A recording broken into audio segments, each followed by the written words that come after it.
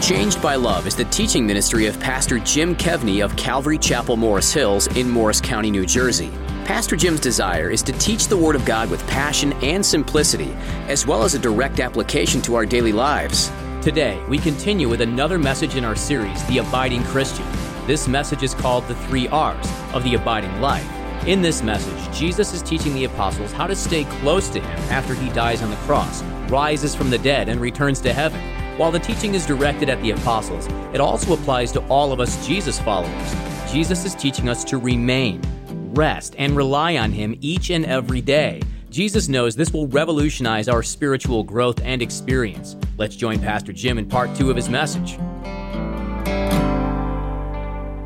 So in this sense, when we talk about His Word living inside of us, and John chapter 1 puts the Word in Jesus as being interchangeable, we realize the promise of Jesus living inside of us is experienced by His Word living inside of us. I find sometimes it goes like this. I'm reading my Bible and all of a sudden I'm just shocked. Now, why would I be shocked on something I've read over and over again? Because as I'm reading it, God has brought something new to my mind or new to my heart. Or I find myself being emotional. You know, I always say, if you don't have a box of tissues where you read your Bible, maybe you should invest in one, because all of a sudden something comes to my mind that maybe is very, very sad. Now, resting at God is an interesting thing. We often say, we talk about waiting on the Lord. People are like, what are you doing? Like, I'm just waiting on the Lord. Waiting is what we do when we're waiting for God to fulfill His promises. Resting is a little bit different. Resting at times is passive. It's passive. We transfer the events of our lives to Jesus and we let Him handle it. There's nothing we can do about it. Some of you have heard the story that from years ago when I had my back surgery, I was lying in the hallway and they were going to take me into the operating room. And so the doctor comes up to me and he says, "How you doing?" And I go, "This is great." My poor wife, her face was as white as the snow. And so I said, "This is great." And he looks at me like, "Why is this great?" I go, "There's nothing I can do about this." Because there was a worry that I was going to become, or concern that I was going to become paralyzed. And so, I couldn't really move much, the lower part of my body. And I said, "I'm totally in God's hands. There's nothing I can do about this." So he looks at the nurse, the surgeon looks at the nurse and he goes, "It's funny what people say when the medicine kicks in." And she goes, "I haven't given it to him yet." And he looked at me like, "What kind of a nut job are you?" But there was nothing I could do about it. I was totally in God's hands. Notice I didn't say I was in His hands. I was in God's hands. There's other times in our resting when we are active. We obey the word of the Lord and we do the things we know that the Word of God would have us to do. So obeying the word of the Lord is a sign that to you that you are resting in Christ's way and not your own. It is a sign that you are living at that moment an abiding life. Well, let's think about the apostles. It's the night before the crucifixion. Soon, the city's hot. People are looking for Jesus. They're kind of confused. They're young guys, probably late teens, early 20s. And soon, it's amazing how much trust Jesus put in somebody of that age, and we would never do that, but Jesus does. We should do more of that. Soon the apostles will be in a panic about Jesus' arrest in the Garden of Gethsemane, about the phony trials and convictions as a criminal done by the religious leaders who cannot invoke the death penalty and need to hand him over to the Romans. We studied that in Matthew. The religious leaders convict him of blasphemy, saying that he was God. And the Romans they told the Romans, "Well, he says he's a king, and if he says he's a king, you know what Caesar said, that he's the only king, so Caesar says you have to kill him. And then he's going to die on the cross." So they're in a complete panic. And Jesus seems to be teaching them that His presence with them, His personal dwelling in them, which will take place in the person and power of the Holy Spirit, as we said before, is actually going to be experienced when they realize, not necessarily in that moment, but certainly they will later on, that the Word of God is dwelling in them. And when you get into the Word of God and you get the Word of God into you, you will be amazed how often it comes to mind, things that you could never remember. Don't worry about getting it exactly right. Don't worry about having the address exactly right, chapter and verse, but just, wow, God says this, and this was for that moment. That's why we say, sometimes people come out of a sermon, they go, well, I really didn't get much out of it, and I'll always go, today, but you'll need this someday. So this all logically means that we cannot have Jesus apart from his word, and we can't abide, we can't remain, we can't be attached to the vine without resting in the word of God. Now, this is a little bit sad to me because it seems to me that many people want Jesus without his teaching. Many people want Jesus without the responsibilities that come with being a follower of Jesus, without the responsibilities that the Word of God gives to his people. Some people are like, oh, you don't have to do anything. The Word of God is constantly telling us, for Christians, how they are to live out once they put their trust in Jesus Christ. So if you want Jesus, but you don't want his teaching, if you want Jesus, but you're not willing to live up to the best of your can with God's help, the power of the Word of God living out the Christian life in your life, if you don't want those things, friend, I'm going to be as honest as I can with you and as loving as I can. You're not abiding. You're just not. See, there's a big, big problem in the church today. And I want to say it to you as honestly as I can, but perhaps for some of you, you just need the firm love of God's rod and staff, of God's pruning to talk to you at this moment. You see, there's a big reason for me to be able to say that very few Christians are abiding. Very few Christians are abiding. And I find no pleasure in saying that. You say, well, do you have any kind of evidence of that? Well, last week, the American Bible Society, I got this email to me from about 10 people. Last week, the American Bible Society released its 10th annual State of the Bible survey. 10th annual State of the Bible survey, and talking about the Bible reading habits of Americans. And consistent with the last few years, interesting, they don't call it Bible reading. They call it scripture engagement. I love that term. I just think that's such a good term because you can sit and read the Bible and be like, read the Bible, checked it off my list. God must be pretty happy with me. No, they talked about scripture engagement, that scripture engagement is continuing over the last 10 years. It wasn't great 10 years ago, but it is continuing to decline among self-proclaimed Christians. Check this out. In 2019, 35% of Christians said they only use their Bible when they go to church. So, that a lot of people put their Bible, in their car somewhere that's kind of sun-beaten, and they're like, maybe I should get a new Bible. That sun-beaten Bible, if your Bible's sun-beaten from only using it in church, it's time for a new Bible, and one that you're going to take with you wherever you go. That's why I like to write in my Bible, because then when I come to it again, the passage, I've got some memory joggers for me. Now, 35% 2019, now it's 2020, same percentage. That's a big problem. 35%, more than 1/3, only read their Bible when they are in church. Now, some of you might say, well, those are marginal Christians. Those are the people at the church down the street. That's not us, Pastor Jim. Well, the survey also indicated that right now, only 9% of self-proclaimed Christians engage with the Bible daily. Only 9%. Now, listen, if you miss a day here and there, I think you could say that we understand that. And I think that God knows that, and you can engage with God in many, many different ways when you're in the Word of God regularly. But that 9% is the lowest in the history of the survey.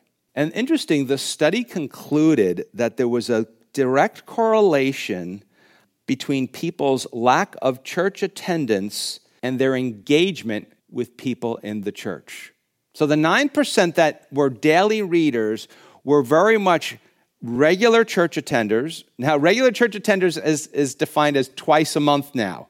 People used to go to church, gosh, a lot of times church had 3 services a week, so that could be 12 times a month. But I think that 9% probably is people who go almost at least once a week.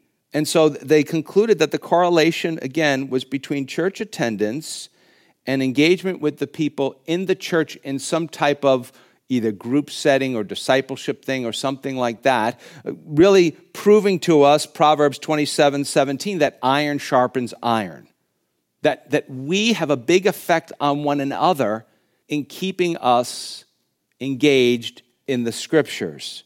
Maybe it's just motivating us. You know, you hear some guy or some woman in a group that you're in, and you're like, wow, how did you learn so much Bible? And they go, one day at a time, man. Took years, but it's been a wonderful, wonderful journey. Also, this was interesting that the number of people that are considered unchurched is on the rise. Now, a lot of people think, well, that's just the young people. They just walking away from the church, but that's not really what they were talking about. And again, I want to say this in love. If you have not attended church, now you're attending right now, I get it. But if you have not attended church in the last 4 to 6 months, you are now considered to be unchurched. And I think we all know that if we're not careful, 4 to 6 months of skipping anything can go by very, very quickly. So if we're not staying or remaining with Jesus and we're not resting in His Word, we're not abiding in Him. And that is not good for a Christian, and that is not good for the world. The reality is we can't rest in the promises of God unless we are being freshly filled with the promises of God. Can I say that again to you? I know I'm repeating myself here and there, but there's some really important key things we need to remember. We can't rest in the promises of God unless we are being freshly filled anew with those promises. And I'm going to tell you, 5 years ago, this month, if I was preaching 5 years ago today, when I was telling you that, it probably would have been through some very difficult experiences in my life, and I've had a lot of them prior to 5 years ago. But though what I just said has never been as real to me as it has been in the last 5 years. In a few weeks will be the 5-year anniversary when something happened to me neurologically that is very, very difficult to explain, very difficult for doctors to understand. And so for 5 years, I've been just a neurological train wreck or shipwreck, however you want to say it.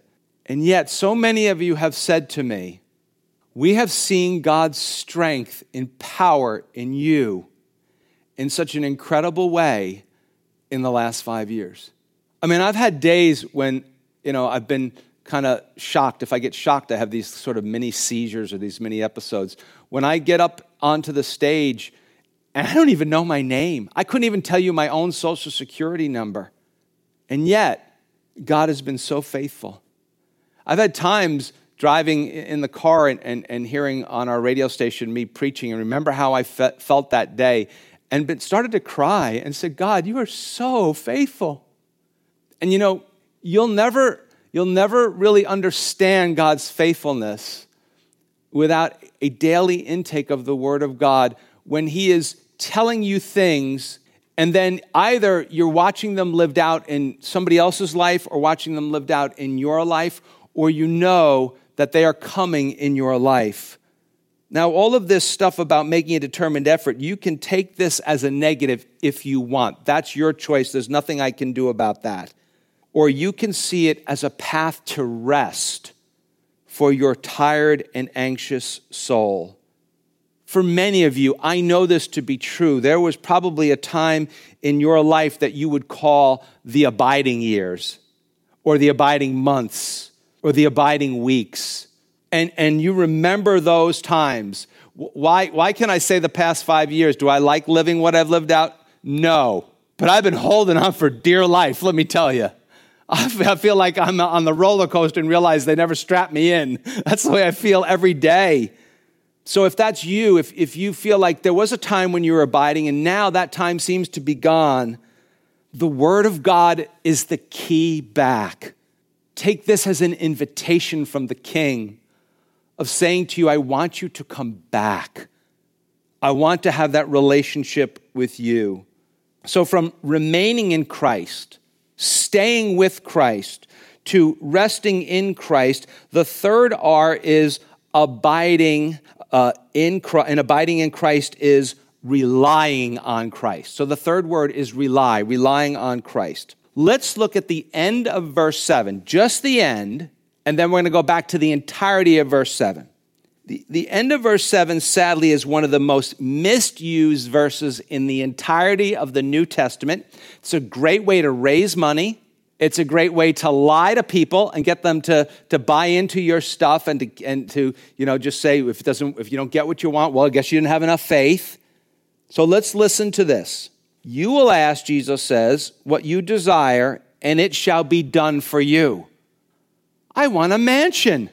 I want a new car. I want a family that always does what I want. I want my life to be one big, happy, joyful fest. Good luck with that one. That is not life this side of eternity. So now let's go back and read the whole verse without interruptions based upon what we already heard. If. That is a massive if. Last chance to circle it and put an arrow out into the margin of your Bible.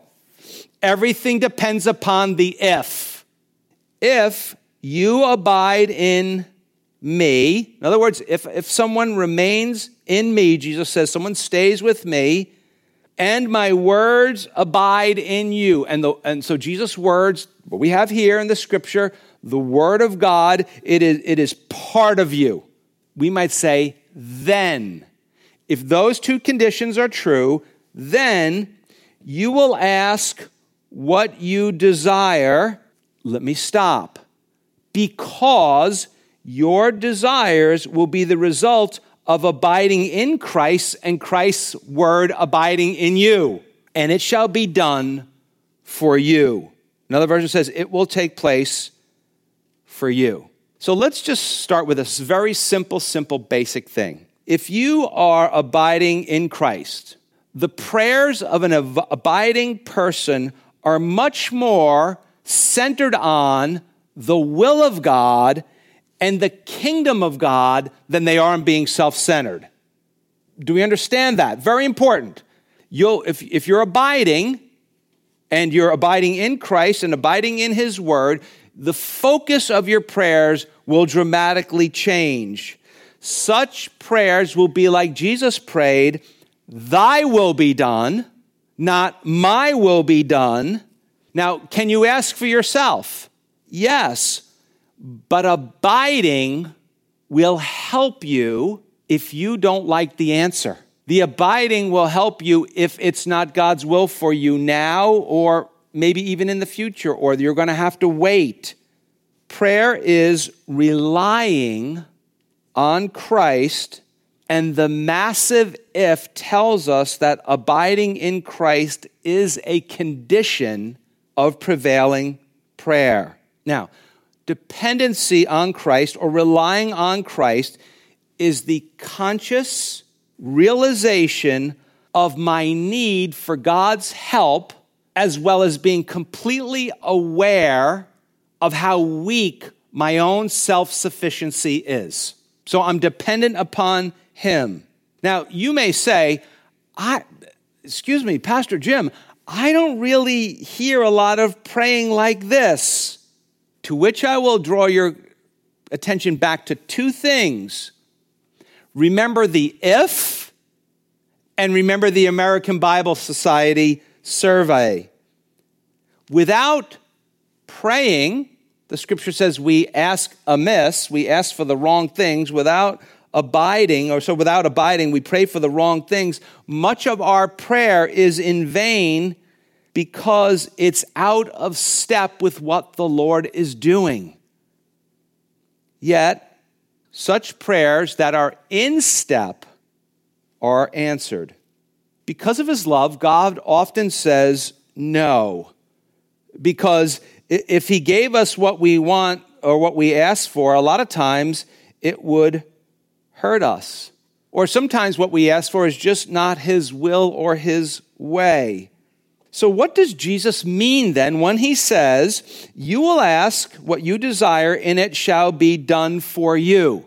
This is the problem when we take Bible verses out of context, and this is what a lot of preachers do, and we try to make them say something that was not intended. But it draws a crowd, it makes people happy, and then when they don't get an answer, you go, you don't have enough faith. You got people coming and going on that one. What's actually happening here is Jesus is building on something he said in chapter 14. Remember, we said chapter 14 was more about what God is doing. Chapter 15 is more about what we are doing. He's already told them something. Now, there's a lot going on. They're probably not really absorbing all of this, but eventually they're going to come back to it and they're going to put all the pieces together and they're going to figure out what he was talking about. So let's look back just one chapter in chapter 14, drawing your attention to verse 12. Jesus says this. Now, they're still at the Last Supper now. Remember, at the end of verse 14, chapter 14, we saw in a previous study, Jesus said, come on, let's go. He says this, most assuredly, I say to you, he who believes in me. Let's stop right there. He says, most assuredly, I say to you. When the scripture says most assuredly, or verily, verily, or assuredly, assuredly, truly, truly, when Jesus says that, that's our clue for what, Bible students? Pay careful attention. You're like, I want to pay careful attention to everything he says. Jesus is like, this is like double. This is okay. Wake the kid up there in the third row that's asleep. Everybody has to know this. It's going to be on the test. It's going to be on the quiz. Pay attention. Most assuredly, I say to you, he who believes in me. Let's stop right there. Belief, what does it mean to believe in Jesus? He's been saying all along that he's God. That's why the religious leaders want to string him up on a cross. Again, they're going to have to get the Romans to do it by saying he's a king. They say they're charged against him, you being a mere man, make yourself out to be equal with God. And Jesus didn't go, oh, you got me all wrong. He didn't say that at all. So he says, believe in me. So believe, more similar to our word trust. Believe in me. The idea is a personal commitment to Jesus. So if you believe in me, the works that I do, he will do also. So he's telling this to the guys at the Last Supper. And notice this, greater works than these he will do. Now you're sitting there going, I'm going to do what Jesus did? Now, in some cases, the apostles in very limited fashion. They were not doing miracles like Jesus was. And then he says, in greater works than these he will do. How? A better question than how is why? Why? He says, because I go to my Father. All of this is going to happen. Whatever he's talking about is because he goes to my Father. So it means it's after the cross, the resurrection, the ascension into heaven, and the coming of the Spirit of Christ, Galatians 4 tells us, the coming of the Holy Spirit to us. So all this is going to happen after it, because he goes to his Father. And verse 13, then he says, and whatever you ask in my name, that I will do. Why? That the Father may be glorified in the Son. So a lot of the things that we pray for, do they bring glory to God? Well, probably not. Then he says, if you ask anything in my name, I will do it. So what are the greater works? Typically, people divide it into three categories. You could put a lot more into it. Some say it's quantity. There'll be more quantity. And you know what? 2,000 years of the church and all the number of good things that people have done, I would imagine it's fair to say that you could say that maybe the sheer number of nice things that Christian people did might exceed the sheer number of things that Jesus did. That might be a possibility. More spectacular than Jesus? No way. Not even close. No way.